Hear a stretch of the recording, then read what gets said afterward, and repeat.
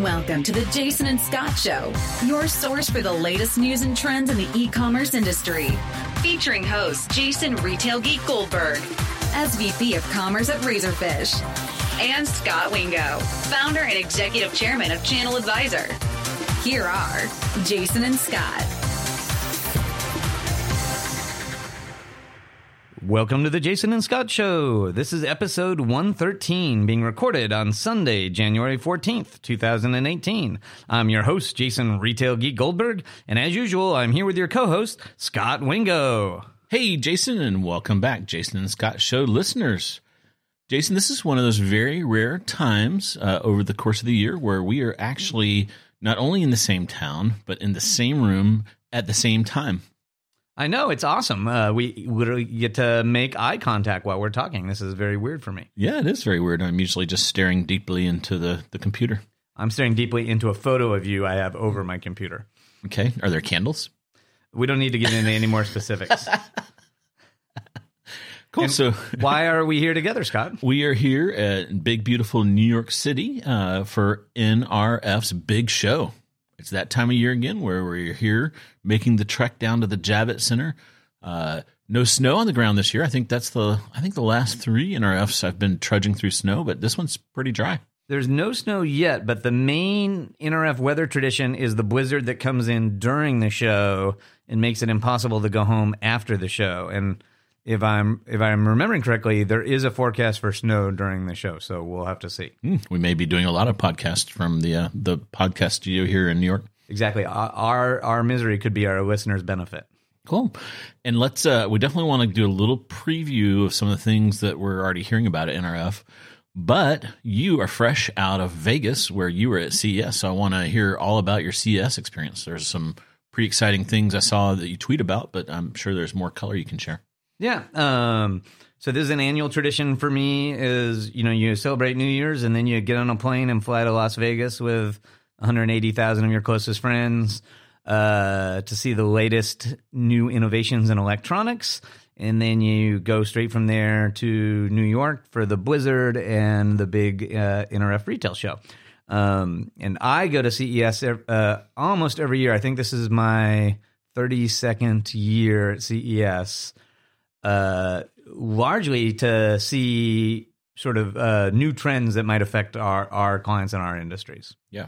Now, there used to be Comdex and CES, remember? And you probably go, if we're talking 32 years, they used to be separate shows. Then they kind of merged. And now you can hardly see a computer anywhere at CES. Yeah. So they were competing shows. Comdex was in November. CES is in January. Yeah.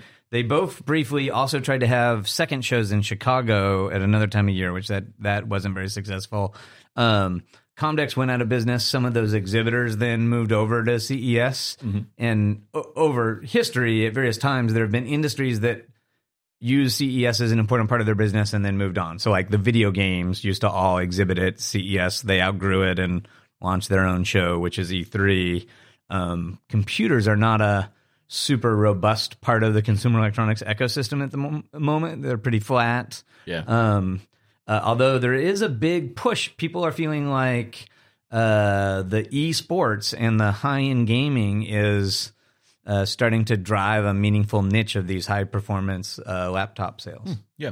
And one category that is at CES now is autos. So autos used to be kind of at their show, which is called SEMA, and then there's another part of SEMA, ACE. What is it called? So SEMA is the auto part show that's in Las Vegas. Yep. There's, of course, the Detroit Auto Show is going on right now in Detroit, which is where all the car you would typically see car manufacturers at Detroit launching their new Mustangs and those sorts of things. And you'd get the like tire guys and the oil filter guys and all that at SEMA. Mm-hmm. And for many years, one of the big pieces of the Consumer Electronics Show was the aftermarket car audio industry, which is, of course, almost completely dead. Yeah, and then we had GPSs for a while. They were big. Exactly. And now actually the automakers are there in a pretty big way, right? Exactly. So they have taken over the hall that used to have the car stereo equipment in it, and they're largely showing car tech. And so, they're typically not launching their new vehicles in Las Vegas. They're typically showing the new in-dash platform, their new automation things, the new wireless services they're offering. And what's a little funny is you go to all the car booths and you'll see some cars, but you see a lot more like tech components from the cars. And then you go to all the other halls where you see the major ingredient tech companies like Bosch and Intel and Qualcomm that make a lot of the parts in the car. Mm-hmm. And they all, of course, have fancy complete cars in their booths. So you go to the tech show to see the cars and the car show to see the tech. Yeah. So what's new in cars? Is there still a big battle for the smart car platform? Or are we moved on to self-driving? Because I know Intel is big in that. What are some of the big things in auto? Yeah. So by far the big trend in the car booths this year is automation, and particularly the self-driving vehicles. They have this system, this ranking system from automated level 1 through 5. So like a level 1 car has tools that help you drive better, like a flashing light that tells you that the car in front of you is stopped. And 2 can kind of assist you in certain things, like brake for you when there's a car in front of you. 3 can let you have your hands off the wheel. 4 can let you have your eyes off the wheel, and 5 doesn't have a wheel. Yep. And so there are a lot of now level 3 cars being shown at the show. And a lot of the tech innovation was around like these autonomous vehicles, and then to a lesser extent, electric vehicles and new charging technologies and things like that. Qualcomm has this thing called Halo, which is wireless charging for your car. So you have a plate in your garage and you just park the car over the plate and it charges it overnight for you. Neat, just like your phone. Yeah. This may seem irrelevant for retail, but I saw on CNBC Ford announced they're very excited about driverless cars, but they really they don't believe that they'll be kind of a fleet kind of a thing like an Uber. They're really more into package delivery. So they think that it's going to be a last mile kind of solution. So I thought that was kind of interesting that, there's a major auto manufacturer that really thinks it's going to be really more for delivery. And he specifically talked about, from stores to consumers, effectively competing with FedEx, Amazon, UPS, and all those kind of folks. Yeah.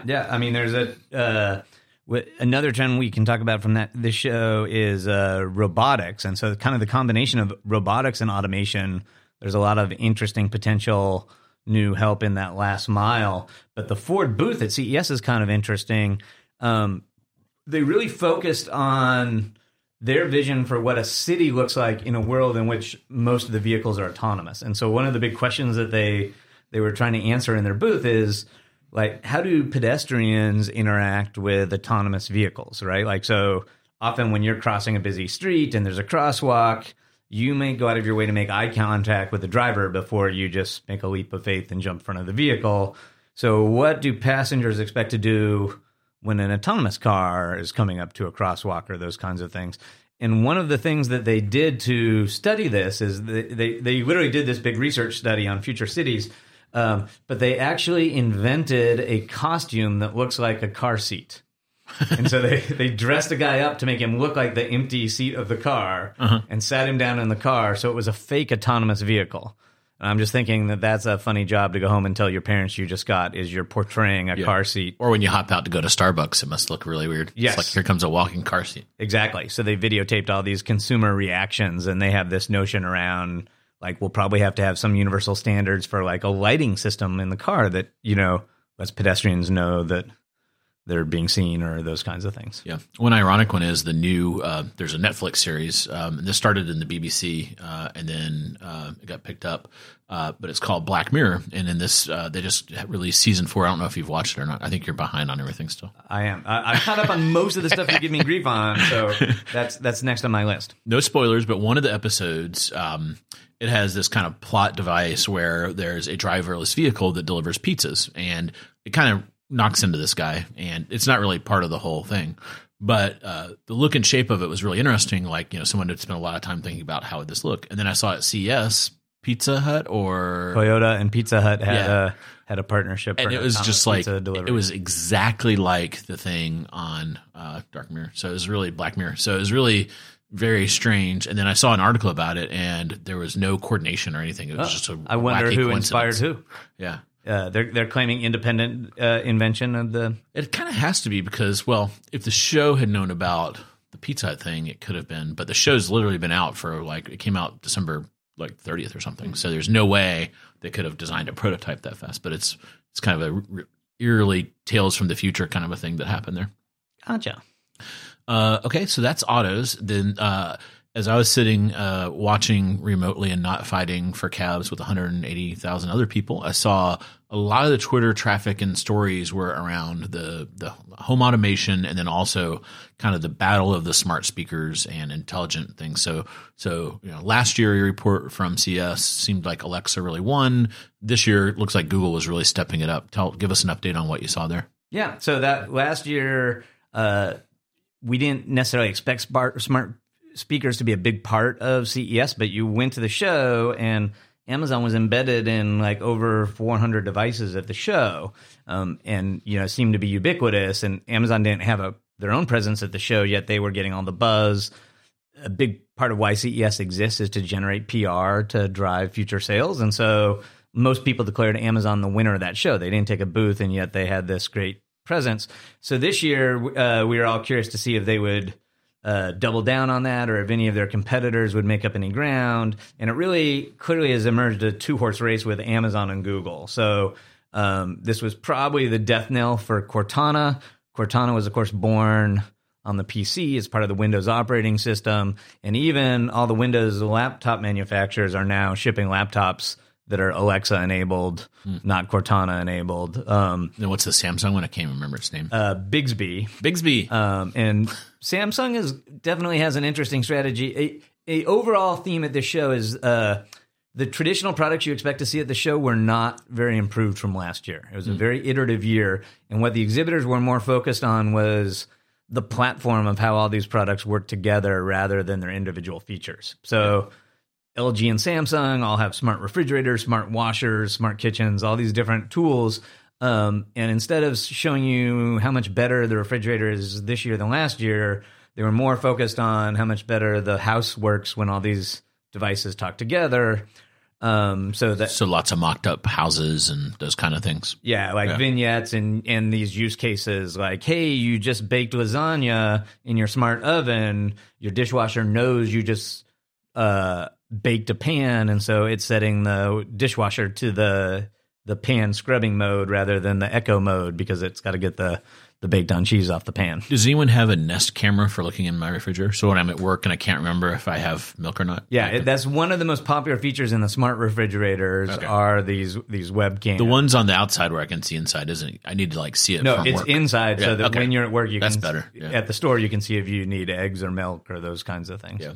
The favorite one I saw was so Kohler came out with pretty much any kind of plumbing fixture in your house can now be Alexa enabled.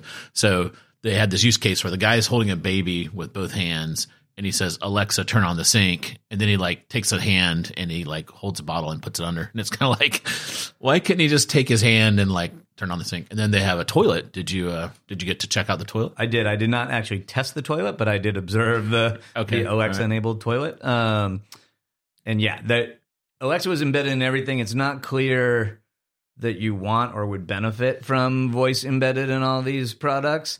But what was interesting about the whole voice battle this year was, that Google had a much bigger presence than last year. They both took a very big booth themselves, which we'll come back to in a second. Amazon actually stepped up the size of their booth, so they actually had a modest Alexa ecosystem booth. Last year they had the Treasure Truck, so this year they had the Treasure Truck and these examples of all the third-party products that work on the Alexa ecosystem. Google built this big booth with they launched some new hardware at the show, so they have through partners they're making what I would call a Echo Look type product, a Google Home product with a screen. Wow, okay. In a very familiar form factor to people that have the Echo Look. And so they launched a booth to demonstrate all those things. Unfortunately, the booth is super extravagant and was designed for big parts of it to be outdoors. And for the first time in 115 days, it rained in Las Vegas. And so literally the Google booth was rained out on the first day, which I imagine is a multi-million-dollar mistake. Uh-oh. I saw it had a slide. Did you get a chance to zip down the slide? It did. I did not get a chance to zip down the slide. Their booth was so crowded that they literally had like wait time management for all the various things. So it was 15 minutes to go to the roof and go down the slide, and I just didn't have the time. Wow. Okay. Yeah, back on the color thing, I heard that the Alexa integration with the toilet was kind of crappy. Ba-dum-bum-bum. I'll add the drum roll in post. No, I won't, listeners. But so Google did have a big presence. They were embedded in more products, but what they really did is they spent a fortune on advertising. So Google bought all the outdoor ads. They had ads on a ton of the taxis. They wrapped the Las Vegas metro in Google signage. Stairs, I always like it when they do the stairs. Yeah, I don't specifically remember some escalators. Stairs, I like an escalator. Yeah. So they spend a lot of money on outdoor advertising, which is ironic, I guess, given that they're primarily an advertising platform. You should ask them how they measured the efficacy of that. Yeah, I don't think there is one. So they definitely got more mind share as a result of spending all that money, and it certainly shows that they have an earnest interest in winning the space. It feels like they're still pretty far behind from an integration standpoint. They're certainly far behind from a skills perspective, as we've talked about. But it's really emerging as a two-horse race, and lots of retailers have a vested interest in Amazon not owning the home automation voice space. And so, there's a lot of people that are rooting for Google because they're the potential foil to Amazon. Yeah. Did Google talk anything about the business model and how ads are going to work? And they're just kind of like charging in and they'll figure it out later? Yeah, they really didn't. Obviously they didn't talk a lot about it, but there was a big announcement to me last quarter when both Target and Walmart and some other retailers started sharing first-party data with Google, so that if you're in the Google ecosystem and you shop at Walmart and you say order more peanut butter, Google has access to your peanut butter purchase history from Walmart to fulfill the most likely peanut butter you'd want, right? And that was historically a huge competitive advantage for Amazon. Is their artificial intelligence system had all this historical data on consumer purchases, and since Google doesn't sell anything, they were pretty disadvantaged. And so if Walmart and Target both share their data with Google, and you just say order more peanut butter, will Google know, oh, Jason buys the most Jif from Walmart, and it'll order Jif from Walmart? Will it use that to discern between retailers? Yeah, although it's less that it's deciding. You opt in. So in the Google Home ecosystem, you say, I want my fulfillment partner to be Walmart, and then that opts you in to Walmart sharing your data with Google. And then you're likely to get Jif if you primarily order Jif. That is an advertising opportunity. So when you're a frequent purchaser of Jif, they're likely going to sell you the Jif you frequently purchase. But if you say order peanut butter and you're not a frequent purchaser of Jif, they need to suggest something to you. And they typically pick one brand. Historically, that's been this Amazon Choice program on the Amazon platform. So the Amazon Choice product usually ends up being the recommended product in the Alexa ecosystem. But we're seeing some strong indications that Amazon is actually selling that first recommended spot for new purchasers to a lot of brands. And so it's sort of ironic. We've always talked about, Google is primarily an ad-driven business, doesn't have a way to monetize voice. Amazon obviously makes money selling stuff, and so if voice makes you buy more stuff, Amazon could monetize much better than Google. And then, irony of ironies, it appears that Amazon is ahead of Google in terms of figuring out good advertising models for voice, or at least acceptable ones. Yeah. Okay, a couple more CS thing. What was the worst or the wackiest thing you saw? Yeah, every year there's some goofy products. There's the Bluetooth fork or something like that. There wasn't something that jumped out at me as completely wacky. There's a ton of new smart health tech, and particularly a ton of sleep tech. And some of that seems somewhat silly, right? So aromatherapy and video systems to, help you get 4 hours of sleep in a 20-minute power nap, for example. So there's a lot of that. And then one product we thought that was kind of interesting, I think it could both be the wackiest product or the biggest commercial hit, is this 3D printing for presumably young girls' fingernails. Oh, neat. Yeah, so you can, There was chocolate last year. Am I remembering that right? There's definitely been some 3D chocolate printers. I thought you were going to say chocolate. And I was for a while. Yeah, but to me that would not be silly at all. Yeah. You need a latte printer. Exactly. What was the coolest thing you saw? Did you see that Samsung wall? There's a lot of buzz around this Samsung wall. Yeah, so every year there's a big competition around what's the newest, most amazing television that can be invented, and a lot of these televisions are ones that never get commercial adoption. They're concept televisions that they build very similar to a concept car, and so they keep getting bigger and bigger or thinner and thinner. LG had a television that you would like an 88-inch 8K television that you would literally roll up. Oh, I saw that. It comes in like a little tube and it kind of rolls up, so it could be in a very small footprint. Exactly. And there is this actual practical problem that a lot of people struggle to self-install TVs on the wall. So there's a lot of TVs that are damaged shortly after they're bought when they fall off the wall. And these LG TVs that are now like 6 millimeters thin, like they're literally mounted to the wall with tape. So that is kind of cool and interesting. The Samsung wall TV is just impressive for its high resolution and enormousness. They didn't give us a spec for exactly how many inches it is, but it's well over 200 inches. So that was just a very cool piece of glass.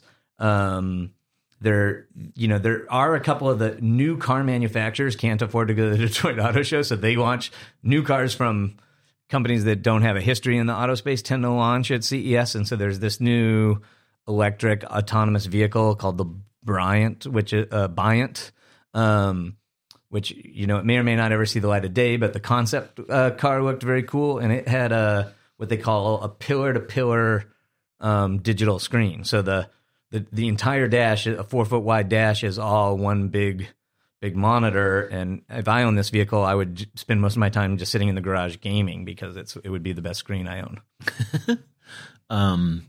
Okay, let's bring it back to retail. What was the most interesting commerce stuff, or kind of give us a tour of who was talking commerce at CES? Yeah, so it really isn't a retail show. A bunch of retail people go to the show because all the manufacturers are building displays to introduce their products to people at the show, very similar to how a retailer would merchandise their products in the store. So a lot of the merchandising team for retailers go to look and see how LG and Samsung and Sony are presenting their new products.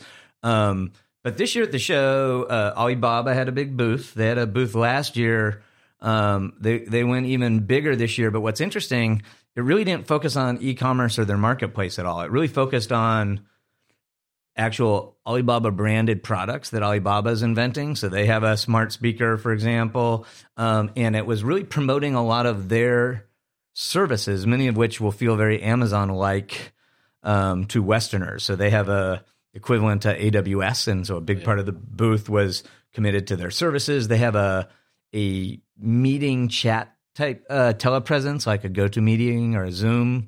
Or a Blue Jean, depending on what region of the country you're in, and those, they were demonstrating those things in the booth. They did have Alibaba has an interest. They used to own Ant Financial, which is all the payment stuff. So they had Alipay and Pay with a Smile. So they have this voice recognition face recognition that pays when you smile. They had lockers, Dropbox lockers that you unlock with your face and things like that. So I saw you were in a cab and you could actually pay with Alipay in your cab. Most of the Las Vegas cabs take Alipay, and you correctly guessed why. It's because there's a huge amount of Chinese tourism in Las Vegas. That's interesting. I lied to you and said I paid with Alipay. Like, you actually have to have a Chinese bank account to get an Alipay account, so it turns out to be non-trivial to get one. I tried. I figured if you don't have Apple Pay, there's no way you have. I do have Apple Pay. And if anyone doesn't believe me, like, send some cash to Jason Goldberg on Apple Pay right now and see if it goes through. The Badao is the Chinese search engine that's sort of the Chinese equivalent of Google, and they had a big booth. They had never been there before. They also are getting in the consumer electronics space with some smart speakers and some other products. They have their own device operating system that they're pushing. There was a retail tech pavilion at CES, but it was, I think the retail tech vendors were all getting ready for this week at NRF. So the vendors at CES were, probably not the marquee vendors. There's some kind of typical digital signage vendors that we see everywhere, like Perch that was in the Retail Tech Pavilion. And then in the emerging technology section, there were a lot of vendors using computer vision for retail applications. So a bunch of these tech guys that don't know retail really well are envisioning that every retailer is going to want face recognition to track every customer and recognize every customer when they go in. So that's a super common use case that these Israeli security companies set up booths to pitch. I'm less convinced that retailers want that. But then what makes perfect sense that there's a lot of is companies with expertise in computer vision using that computer vision to create a Amazon Go like experience for self-checkout or for inventory management. So there were a bunch of companies talking about that. One in particular that got some good buzz is called AI Poly. And they were, demonstrating some pretty sophisticated use cases of just using cameras observing shoppers that could very clearly differentiate which product a shopper had picked up off a shelf. Cool. So they were like, they had mock-ups of stores where they were showing this technology in. Yeah, they would claim that, we have a complete Amazon Go equivalent solution.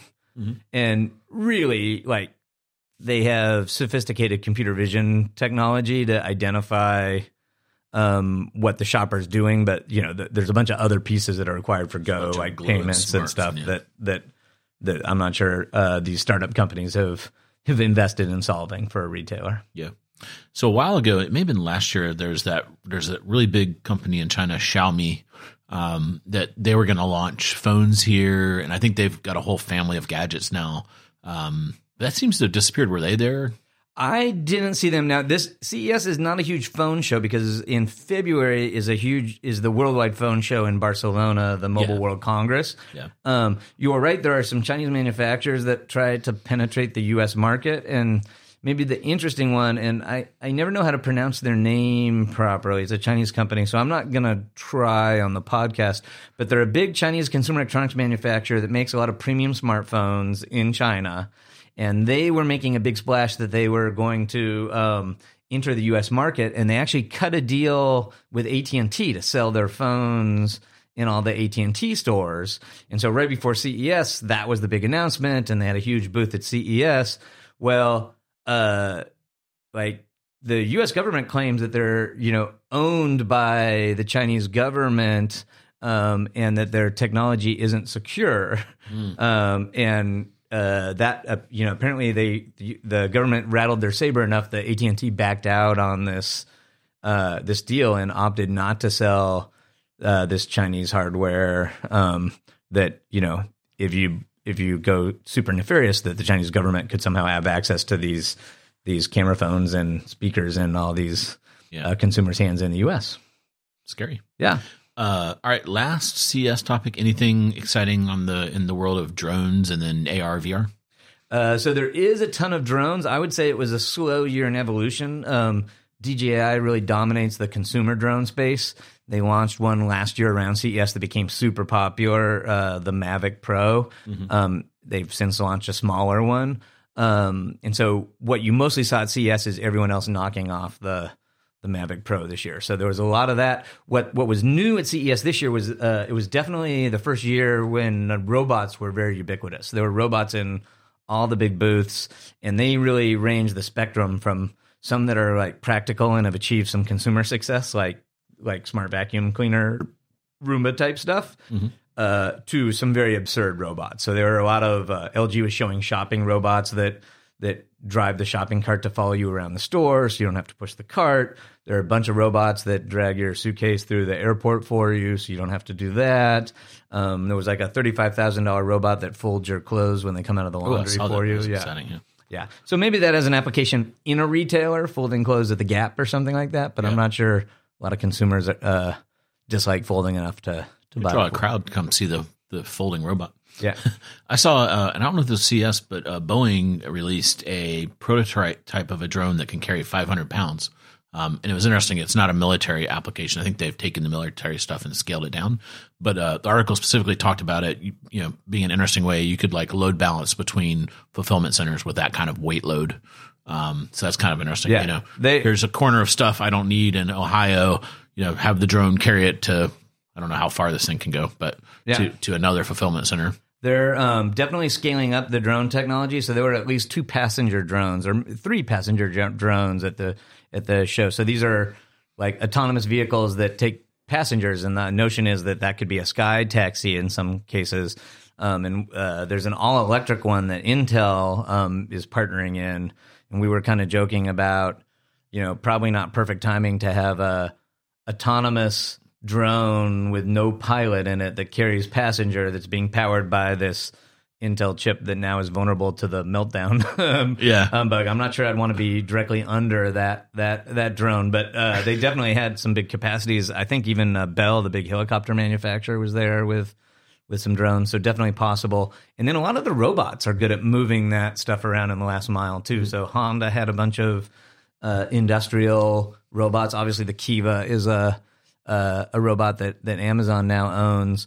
And you joked about the military uses, but I will say just superficially, a bunch of these drones did look like they were just disarmed right before the show. Yeah, it kind of freaks me out. Speaking of Black Mirror, an episode I would recommend for listeners, all the episodes are independent, so you can just like skip around.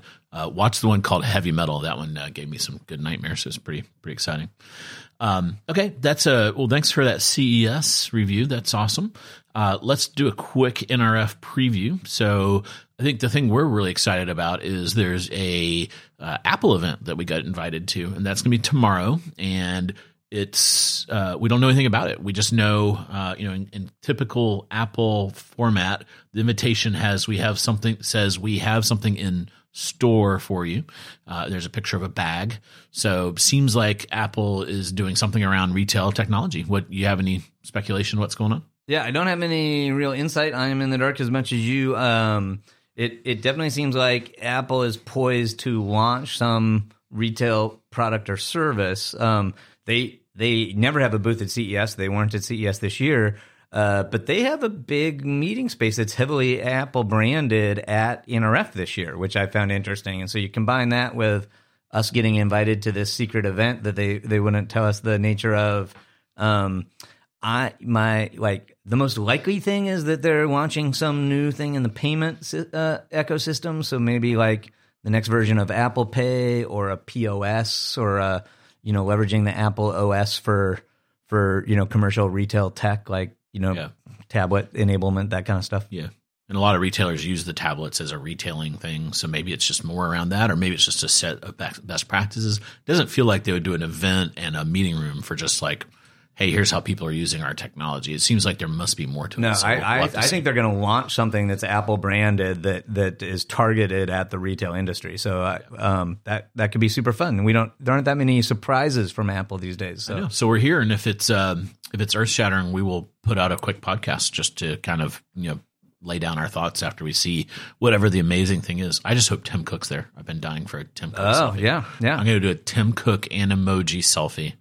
Whew, it's going to be good. I'm torn though. Should I do unicorn or I don't know. So one of the products I bought at CES this year is a 360 camera. Ooh. And so I feel like you're going to need to do selfie. a 360 selfie. Nice. Okay. Another thing that we're excited about is we have Casey from Deloitte on the show. So we will be putting out, they have some new research that we're going to be talking to Casey for the first time here on the show. We have our digital council meeting, so that's good. I saw they have a speaker. I did not read the details. Did you? Yeah, I think it is a friend of yours, Lee from Alibaba. Oh, yeah. Okay. I do remember now. Awesome. So we'll get to hear all about Singles Day. So that'll be good, and how much better it is than Cyber Monday. Let's see. Anything else around NRF that we want to talk about? So there are a number of interesting private events that are great networking opportunities, and hopefully we'll get some people inebriated and get them to inappropriately share with us on the podcast. For those of you that don't know Scott and I super well, we are not the guys that get invited to all the private parties in our youth. So this is this weird once in a lifetime opportunity where we get the invites to the cool parties. Yeah. The geeks shall inherit the earth. Exactly.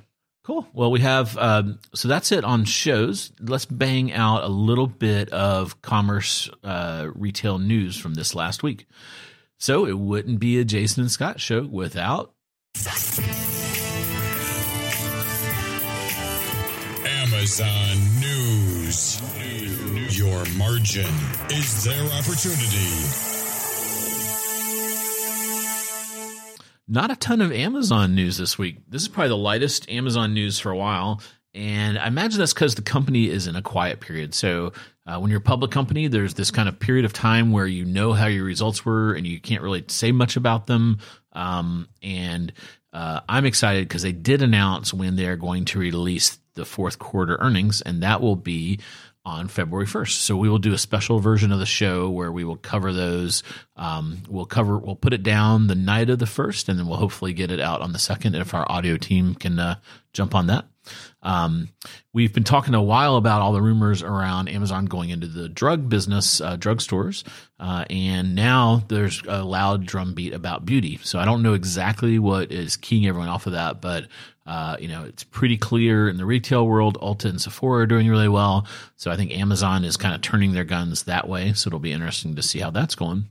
And then one I've been dying to ask you about, Jason, is Kohl's. So there was this kind of news item that Kohl's is really wanting to work closely with grocers. That didn't make a lot of sense to me because I'm thinking, all right, blue jeans and broccoli, what's the connection? Fill me in. Yeah, well, if you eat a lot of broccoli, you can buy smaller, better-looking blue jeans. Oh, good. And celery. When you eat celery, you actually burn calories. Net positive or negative calorie intake, I guess. I think that's not true. And dang it! Yeah, sorry to be the one to all that celery. Exactly. So I think what's happening here is retailers have a particular footprint and they buy all the real estate around that footprint. So, a Kohl's store, I don't know the exact size, but I think they're probably like a 60 or 70,000 square foot store, something in that range. And, that's based on a certain merchandising assortment in that store. So over time, categories that you historically carry become less successful and you move out of categories or you add new categories. And there are times when retailers find that they have more square footage than they can profitably manage. And so a common play, particularly when you're not performing as well as you'd like, is how can I downsize by handing some of the rent responsibility to a subleaser, right? Yep. So the example I always like to use is Best Buy. They used to sell CDs and video games and music in the middle of the store. That stuff's all digitally delivered, but they can't just shrink their leases in their store.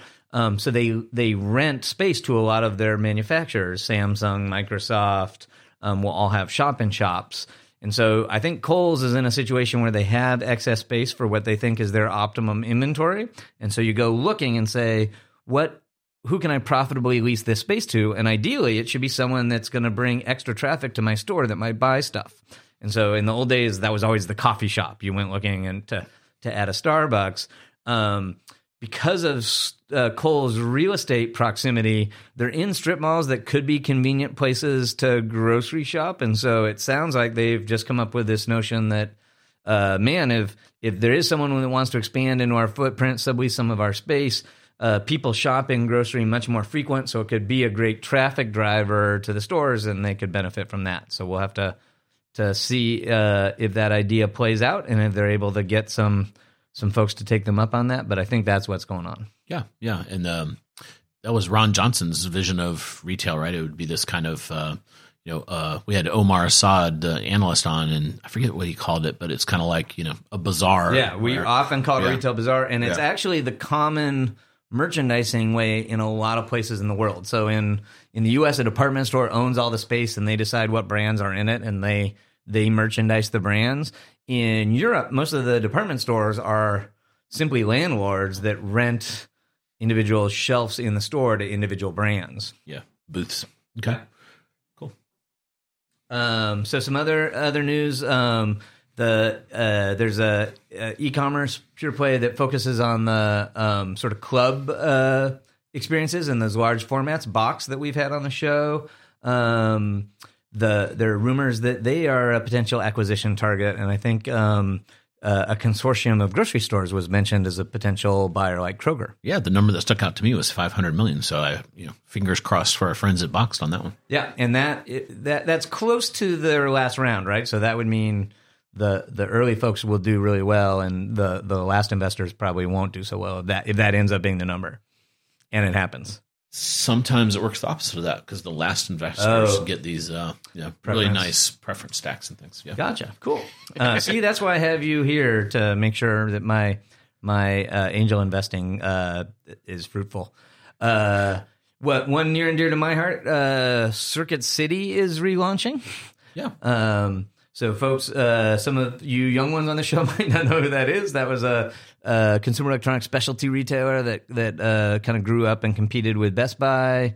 They went bankrupt a number of years ago. I want to say formally like 2008. Sounds right. And the brand changed hands in bankruptcy court a few times. Yeah. So there actually was this company in Florida, Tiger Direct, that bought the brand, and they relaunched a Circuit City website for a few years. Yeah. And they had CompUSA. Yeah. They later bought CompUSA. If I'm remembering, there's some drama there too. I think there was some like weird finances and the owner and there could be some interesting backstory there. But so the brand changed hands again. And, frankly, when I heard that someone bought the brand out of bankruptcy, I'm like, oh, someone else is like trying to leverage the nostalgia and they're going to launch another reskinned website. And it's actually a little more extravagant than that. Like they have a new ownership that they're intending to open real stores. And so this would both be a website and some number of new stores. It's interesting because I'm not sure you would look at the consumer electronics space and say what we really need in consumer electronics is more stores and another brand to buy the place. But we'll have to see what their unique value proposition is they bring to the table. That one you talk about called Beta? Yeah. I can almost envision like a smaller footprint showroom thing because a lot of these gadgets, you want to touch them and feel them, and for gadget aficionados, it's like a pair of shoes for people that care about shoes. Yeah, absolutely. Like you want to see where the buttons are, you want to look at the blinky lights, and it is nice to Best Buy fulfills that for me. A lot of times, I'll go look at stuff and then order it on another retailer. Yeah, and I would say like one of the problems with all this retail consolidation. There used to be this fun, you could be a geek and walk into the store and you would discover something new every single time you walked into the store that you didn't know existed that you wanted. And one of the things that all the digital transparency has created and like all the consolidation of the stores has created is, really you walk into an Apple store and you never see something you didn't know was available before you walked in the store. And, I feel like that's starting to be the case at even Best Buy now as well. And so it would be interesting to see if they're going to provide that sort of fun jolt of discovery. Yeah. Kind of on the opposite side of the spectrum. My wife was shocked. She showed me this the other day. She likes this designer named Ella Moss, and they have some kind of an annual sale. And she went to their website to check out the annual sale, and they announced they're closing their website. And it said, say goodbye to ellamoss.com, but say hello to us in our stores. And they pointed people to Nordstrom and a variety of other stores where their items are found. So I thought that was, certainly the opposite trend of what we've seen out there, but they must have had a good reason. Maybe it was too expensive to run the website. Maybe, maybe they got pressure from their channel partners that kind of said, we don't like you offering this direct. I don't know, but it was kind of a really interesting use case. I haven't seen that happen. It's bucking the trend. I suspect there's some serious distressed underlyings for that, but I applaud them putting a silver lining on it and trying to put it out there favorably. Yeah. Okay. Last topic we want to hit on. We're about 14 days into January. So we have about half of the retailers, the brick and mortar guys, report monthly same-store sales. So we're getting a kind of a early read on holiday. And then once we have that Amazon report in early February, and then kind of by mid-February, we should have a pretty good read on how holiday came in. But did you notice what were some of the interesting holiday things you saw that have come out so far? Yeah, so it's interesting. Like, obviously, overall, it was a very good holiday, like probably the best one since 2010, 2011. Yep. And most retailers, either announced that they performed at that sort of average growth or even outperformed the industry.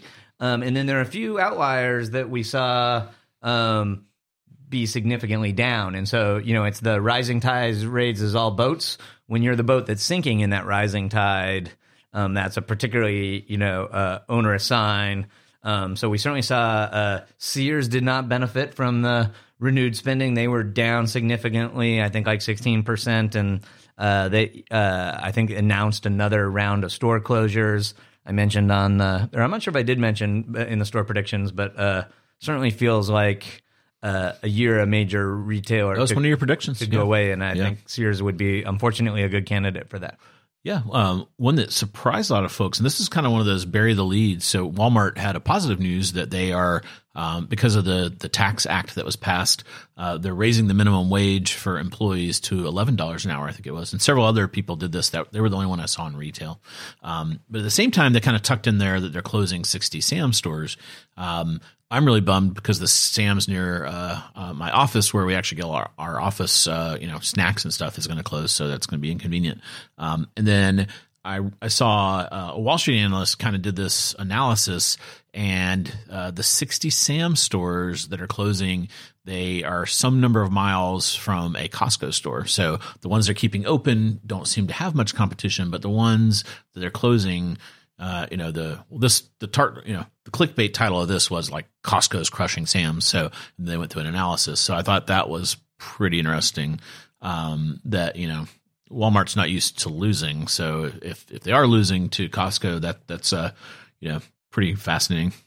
Yeah, for sure. And I think Sam's Club stores can do very well, but Costco is almost a unicorn in their retail performance. I mean, Walmart's the largest retailer in the U.S. They have like over 4,000 stores in the U.S. Yep. Costco's the second largest retailer in the U.S. They have like 200 stores. Yes.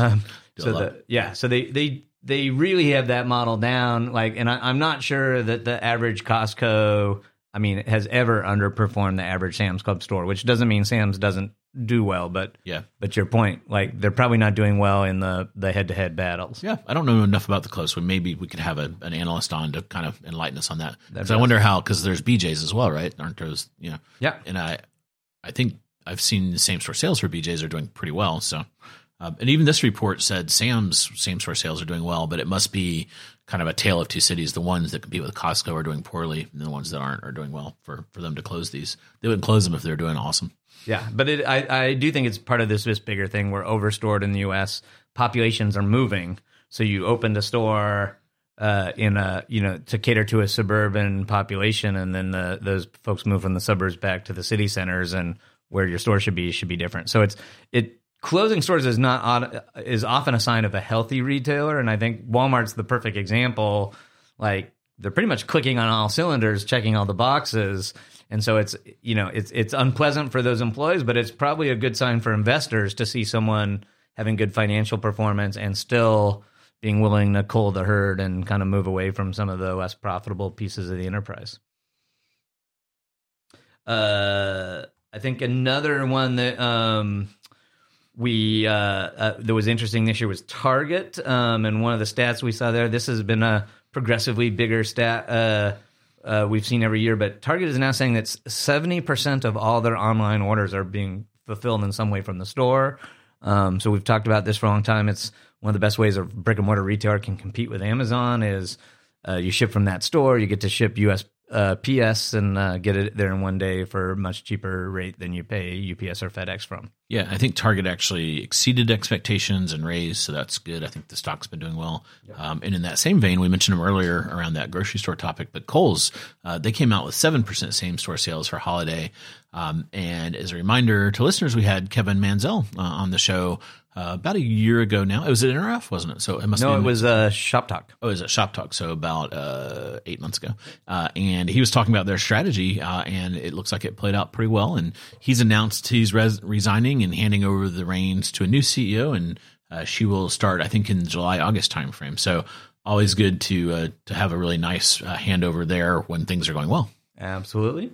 I think another one that sort of was not rising in a rising tide is unfortunately Macy's. So I think they were down in the 2.5%.